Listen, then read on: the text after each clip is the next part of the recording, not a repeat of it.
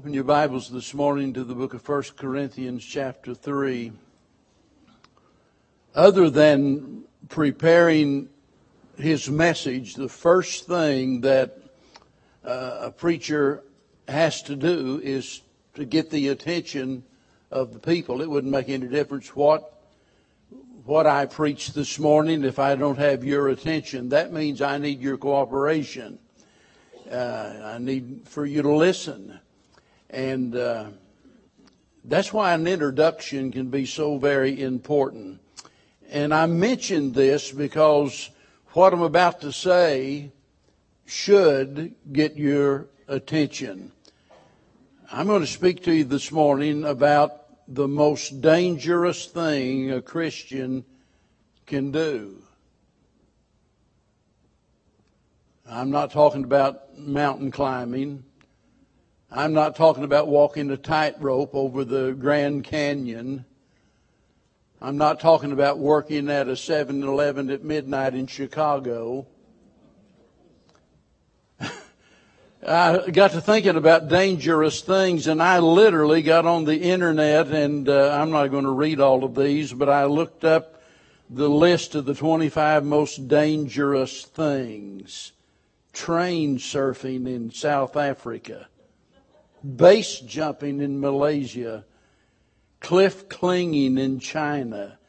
It goes on and on. Wing walking. How about volcano boarding? Try that. Yeah. Skiing off of a cliff in the French Alps. It goes on and on and on. Why? It's so amazing what people will do for a thrill, but those are dangerous things.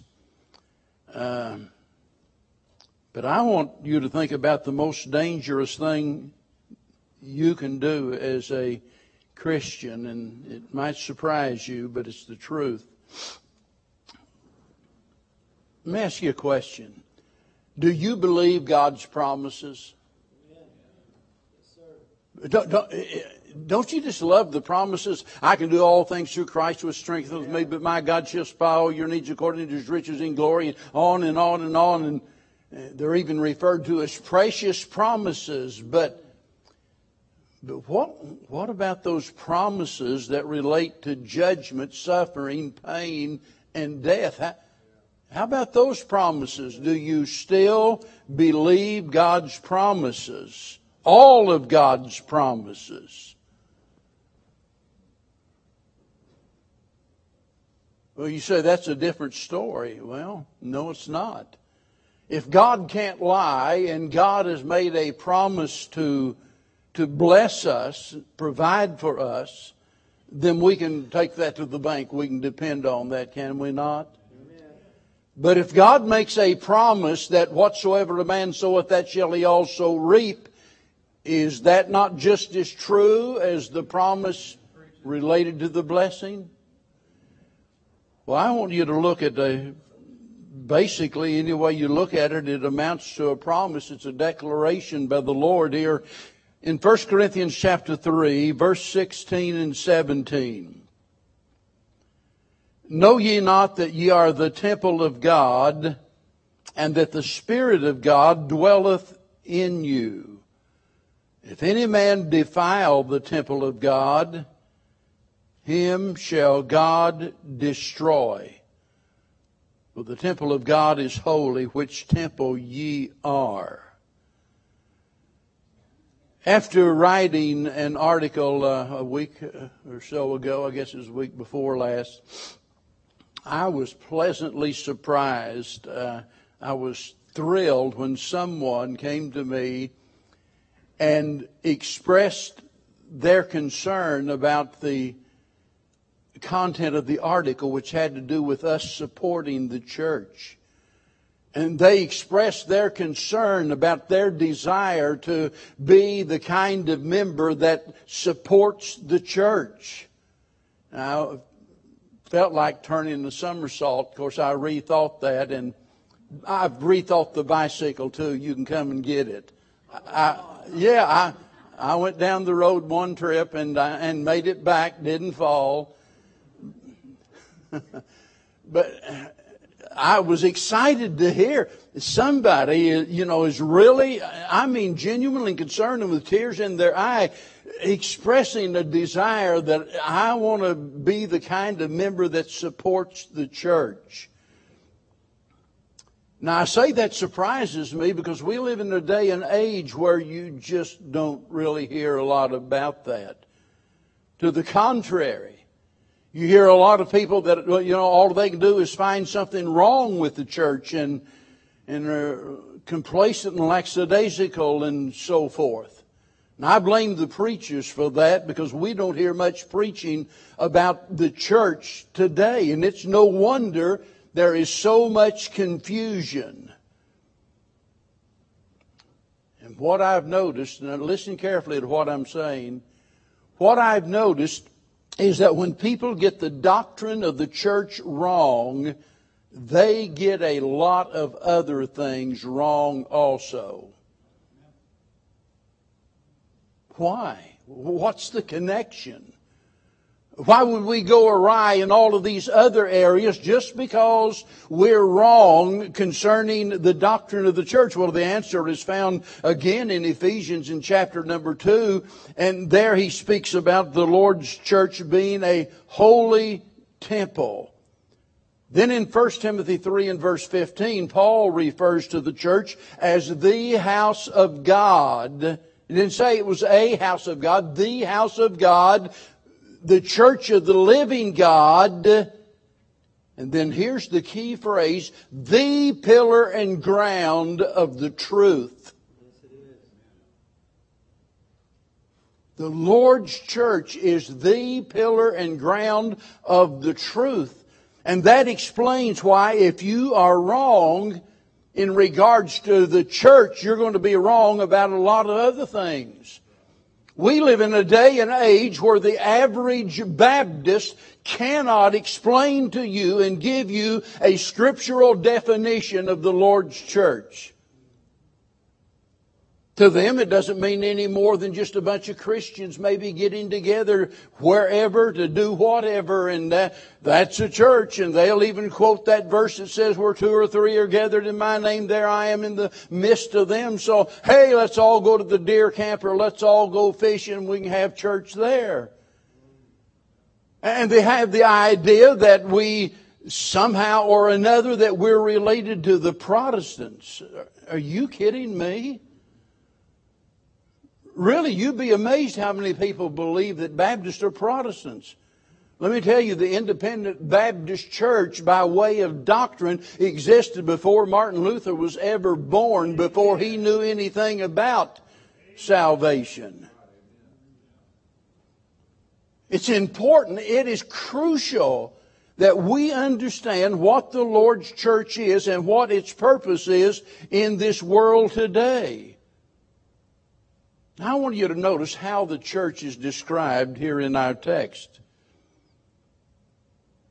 Now, of course, there's several different metaphors that are used in the Bible that describes the church. For example, it's likened unto a body. I think that must have been Paul's favorite metaphor that he used. 1 Corinthians chapter 12, he refers to the church as a body, and all of us are members in particular. And that's great. We need to understand that.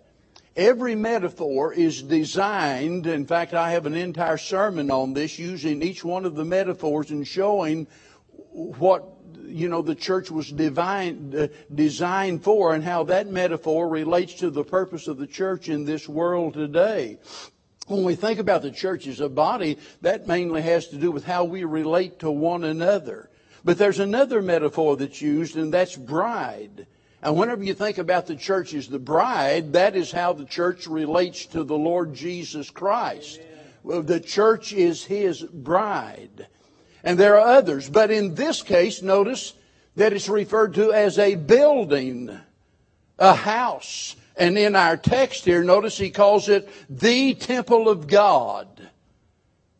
Now, you better believe that everybody that lived in Corinth, when they heard that word temple, it caused them to perk up their ears because they lived in a city where there were many heathen, pagan temples there, ornate, beautiful temples dedicated to heathen gods. It was there that the great temple to Aphrodite, the god of love, Venus, that's where her temple was. And all of the temple prostitutes. Can you imagine a religion like that? When they heard that word temple, and out of all of this mess, he says, ye. Go back to chapter 1. You don't need to go there, but you can if you want. Those first 3 verses. Who's he writing to? He says he's writing to the church of God at Corinth. So whenever he says, ye are the temple of God, he's not talking about your body as a temple there. He does that in chapter number 6. The Bible does refer to our body as being the temple of God. There's no doubt about that. But here it's referring to the church. Ye are the temple of God. And he tells you who he's speaking about and to in 1 Corinthians chapter number 1. Ye are the temple of God. He's talking about a local church, a local visible church, a church that is like this church. We better hope that we're better than that church, because the church at Corinth had a lot of serious problems. In fact, he says in the first part of this chapter, he said, I couldn't even speak to you as though you were spiritually adults. He said, I couldn't speak to you as unto spiritual, but as unto carnal, even as babes in Christ. They're in Christ. They're saved, no doubt about it. They even possessed all of the spiritual gifts, according to chapter number 1. But they were so immature that their gifts were useless. I couldn't speak to you as though you were mature spiritual Christians. I had to speak to you as though you were little babies. And it's in light of that he addresses the issue I'm about to speak on this morning. Now, I know without a doubt there are some folks here that are thinking, no doubt, I'd rather hear a sermon about heaven. Brother Stone, I think it'd just be a lot better if you'd just get up and preach the gospel and you'd just forget all of this stuff. Well, let me tell you, that's one reason we're in the mess we're in today. Amen. Amen. Now, I believe in preaching the gospel, and I'd love to preach about heaven. No doubt about that. And we would all love to see people saved. We'd like to see people saved every single service. No doubt about that. But do you understand that that is not the main purpose of a church service? I think I just maybe surprised some of you. It's not the purpose of this service this morning to see souls saved. You say, well, preacher, don't you care whether people are saved or not? I sure do. And I hope somebody gets saved in this service this morning. But I'm telling you, that's not our main purpose as a congregation. When the saints assemble together, it is to worship God and to edify, build up, strengthen one another. That's our purpose. Unsaved people can't worship God. Did you know the Bible never commands the sinner to come to church? Never. The Bible doesn't say, thou shalt go to church and hear the gospel and hopefully be saved. The Lord doesn't command the sinner to come to church, but the Lord commands the church to go to the sinner. And some of you sitting here this morning, you want me to get up and preach a gospel, and you don't have enough gumption in your soul to get out here and knock on the door and tell somebody about Jesus. You haven't even told your aunts and uncles and cousins. You haven't even told the people you work with, and you want me to get up and preach about heaven. If you're so concerned about it, why don't you get out there and tell somebody about it? We've been commissioned to go into all of the world. We meet for the purpose of being fed the Word of God and worshiping the Lord Himself and being edified and built up and strengthened. The time for evangelism is when we leave this building. That's why we have that little sign somewhere. I've lost track of it. It says, "You are now entering the mission field." When you walk out the door, you're entering into the mission field. Now, I mention all of this because I have a solemn duty to use this time to speak about this subject. Notice how he began. He said, "Know ye not?" In other words, what he's about to say should have been common knowledge among them. Yes. Don't you know this? Know you not? Now notice three things. First, the designation of the church. I already mentioned that. He refers to it as the temple. And the Old Testament temple, by the way, was the designated house of worship for God's people. And it served as a shadow or a type of the New Testament church. By the way, it was the only place that was so designated, and it was a holy temple unto the Lord. That is, it was to be used for no other purpose. Every article of furniture in it, everything about it, in some way or another, it all pictured the person and work of the Lord Jesus Christ. So when we think about the Lord's church, we understand that this is God's house for this time. Jesus came into the world. He established His church during His earthly ministry, not on the day of Pentecost. It was during His earthly ministry He called out from among the people. Remember, there were a lot of saved people by that time. John the Baptist had preached the message and brought a lot to know Christ, and there were several, but He called out 12 that they should be with Him. And He trained those men. And He commissioned those men.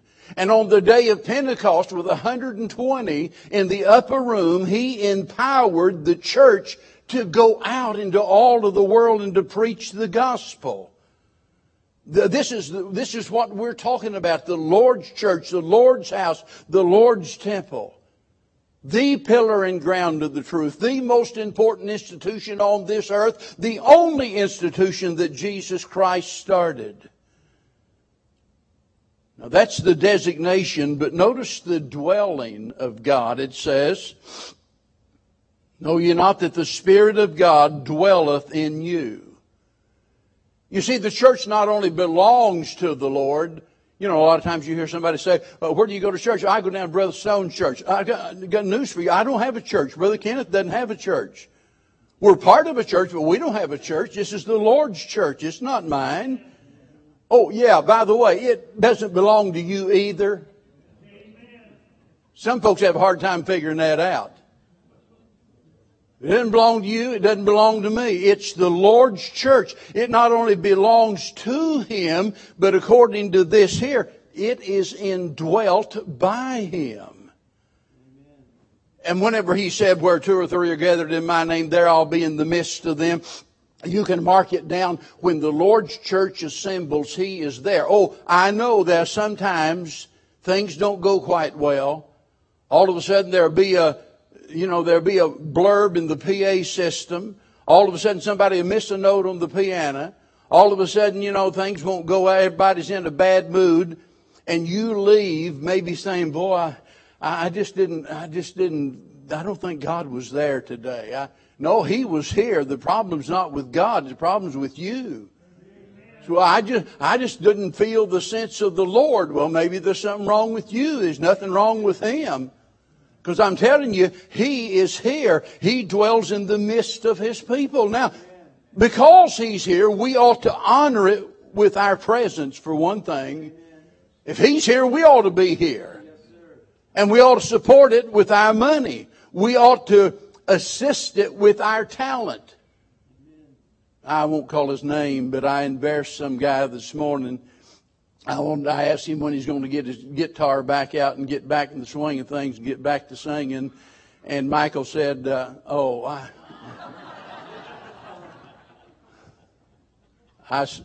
got his mama on him, though. I know how to do that. You know, it's one thing if I gripe at him. It's another thing Mama gets on him.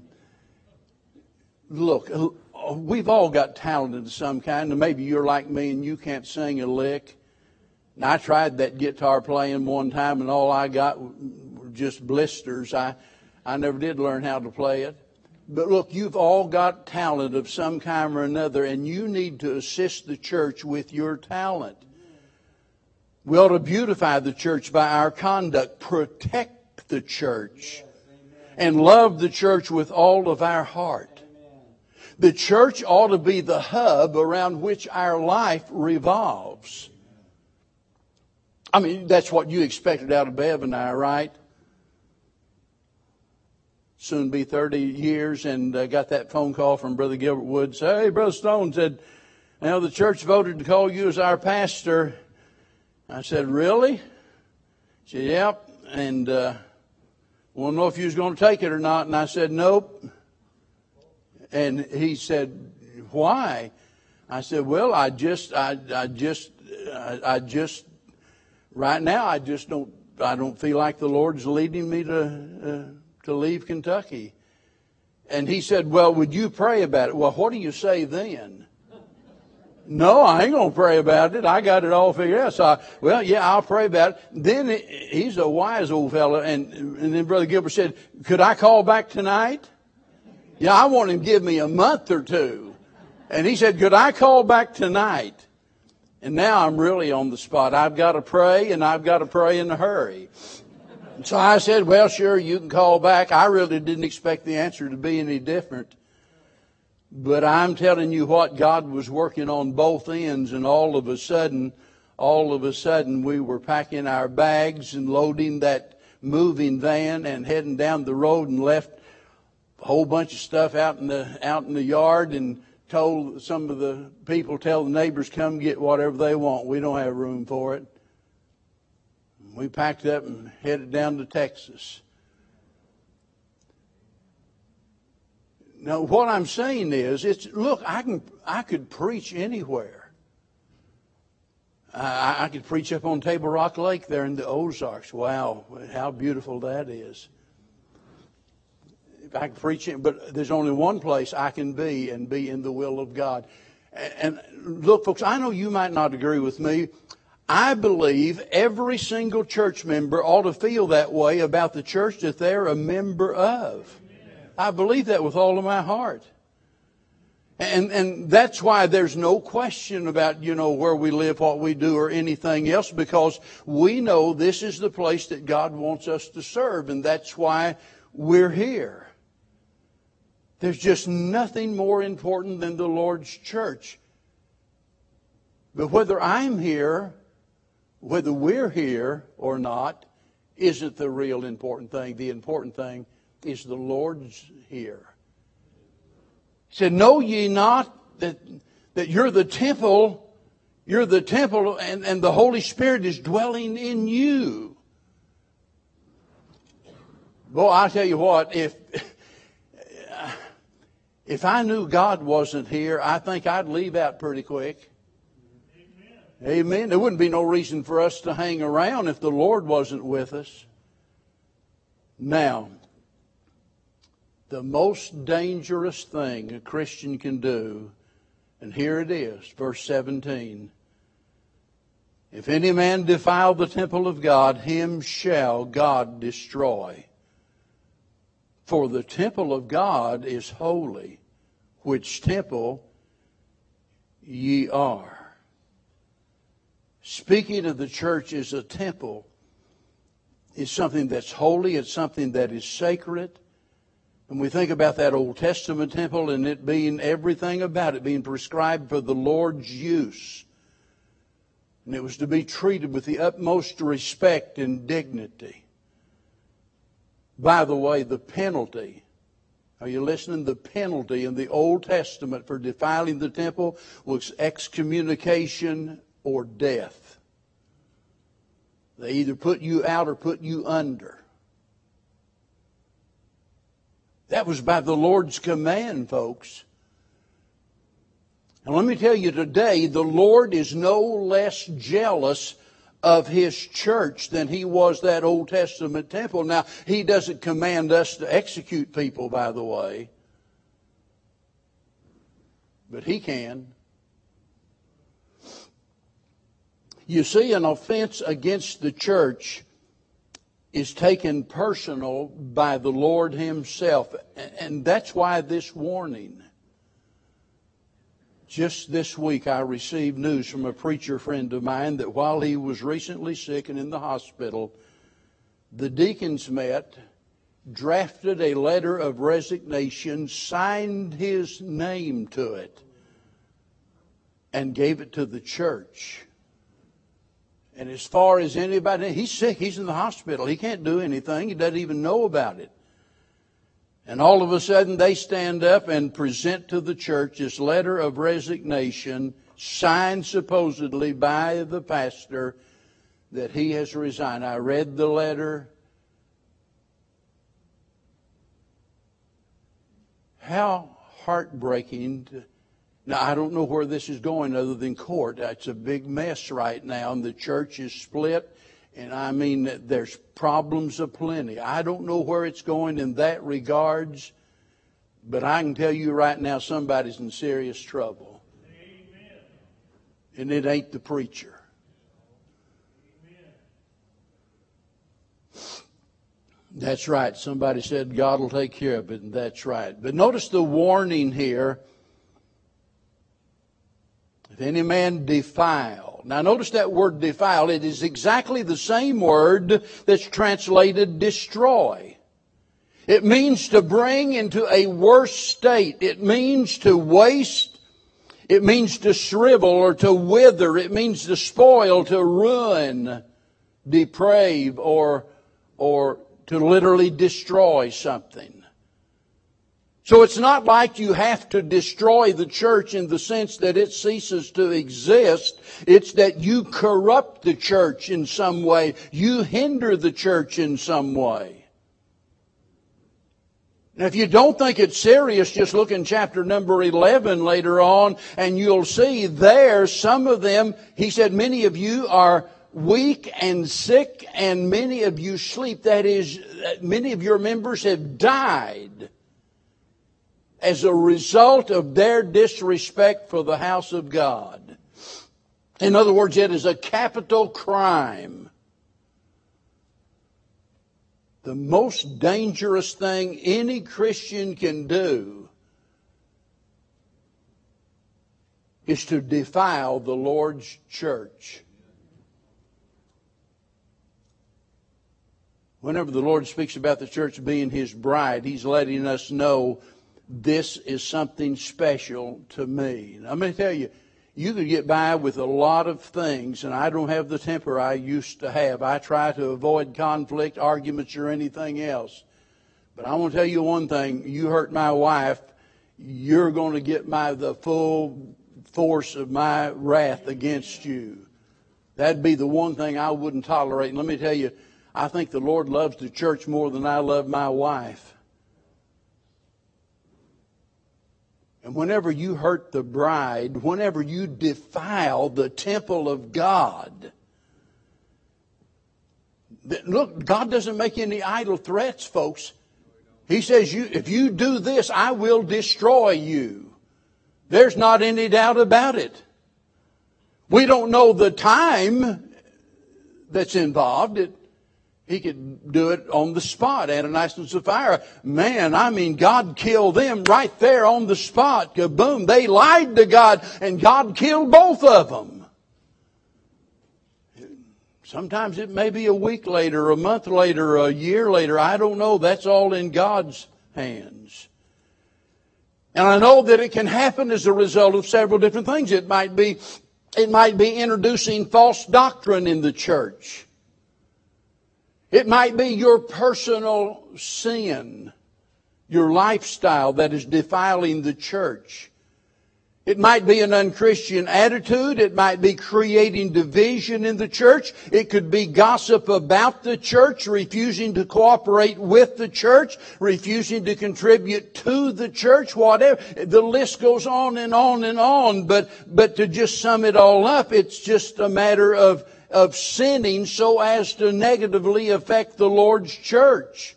And when we do that, we are literally laying our life on the line.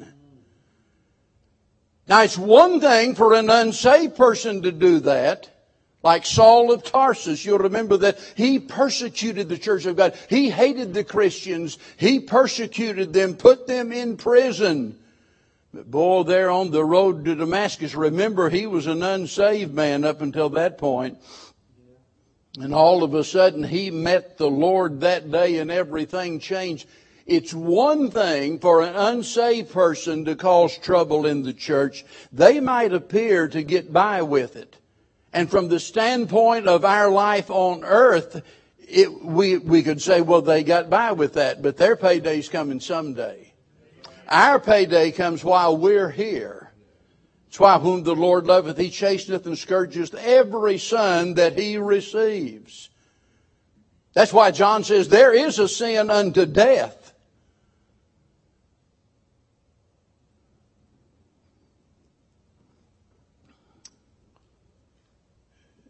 You say, preacher, I still wish you had preached about heaven this morning. I wish God would have given me liberty to do that, but He didn't. I'll tell you why, and it's because I'm trying to save your life.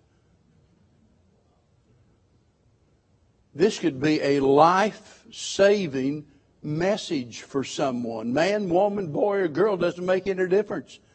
The promise, He didn't say, if any of the men of the church get out of sorts and cause trouble, I'm going to kill them. No. He didn't say, if some of those old gossiping women, if they do that, I'm going to get it. He didn't say, it doesn't make any difference. If we defile the temple of God, He said, I'm going to destroy you.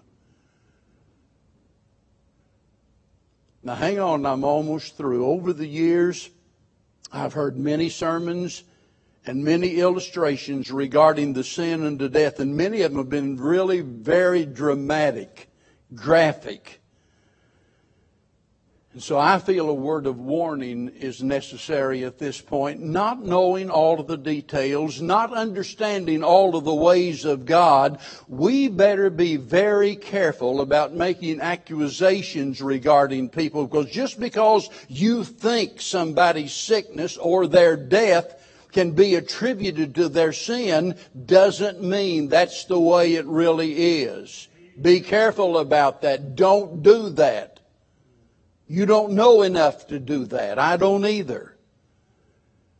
But having said that, we would be fools to think that it couldn't be. Their sickness might be due to their sin. Their death might have been due to their sin. It can happen. Based on what the Bible says, it does happen. I could stand here and spend another 30 minutes or more talking about different people that I've known, and I could give you names and dates and places of people that the best I can tell from all appearance, that they suffered and they died as a result of something they did to the Lord's church or the ministry of the church. I can't do that because I do not know for 100% certain. It wouldn't be fair for me to look back and to say, yeah, I know why God killed him. I remember what he did to me and to my family and to the church. I remember that, and now he's dead 6 months later. I don't have the right to do that. But I'm telling you, it could be, because here's what I know. I know, and I've witnessed several instances where it appeared that somebody's sin was the cause of their death or the cause of their disease. I can't prove that, but listen, I can prove that they defiled the church. I can prove that. There's evidence. It was common knowledge. They did something to drag down, hinder, corrupt the Lord's church. There's no debate about that. They did that. I know that for certain. And I can also prove they're dead. I can do a little research and take you to the cemetery where they're buried. And I could also tell you in most of those instances, they died very shortly after the offense. So what I'm saying is, we better stop playing games with God, because whenever He says that His church is the temple of the living God in which He lives, and if you corrupt it, God says, I'm going to destroy you. We better take that serious.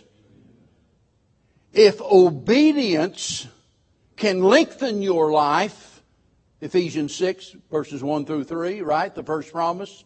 Remember, the first commandment with promise. Children, honor and obey your parents, and what? You'll live longer and you'll be more prosperous. That's a promise from God, right?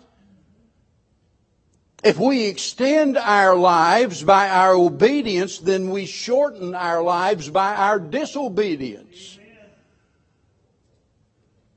That's why Solomon said in the book of Ecclesiastes, chapter number 7, why will a man die before his time? Now, God has set a mark out there somewhere in your life, and I don't care what you do, you'll never go beyond that. I don't know where that hidden line is. But I know one thing. You can so sin against God and commit a sin unto death that He can cut you off any time before you get there. And I don't know about you, but at my age, even months, sometimes start looking pretty big. I want to hang around as long as I can. I know heaven's wonderful, but I realize that my work here isn't through yet. I don't know about you, but if I really believed my doctor and I went to the doc and he said, look, you've got some horrible disease, I'm going to give you a little bottle of pills. As long as you take a pill a day every morning, 7 o'clock sharp, you'll be fine. You'll live another 10 years. Do you think I'm going to go home, set that bottle of pills in the cabinet and just leave them sitting there and get up and drink one of my warm Cokes like I do in the morning and say, I don't need that medicine today, I feel pretty good? Why would you do something that foolish whenever the life-saving medicine is right there in the cabinet? When we sin so as to hinder the Lord's church, we are cutting our life short. You might not believe that, but that doesn't change the fact it's true. It's what the Bible says. The worst thing, the greatest danger, the most dangerous thing you can do is to defile the temple of God.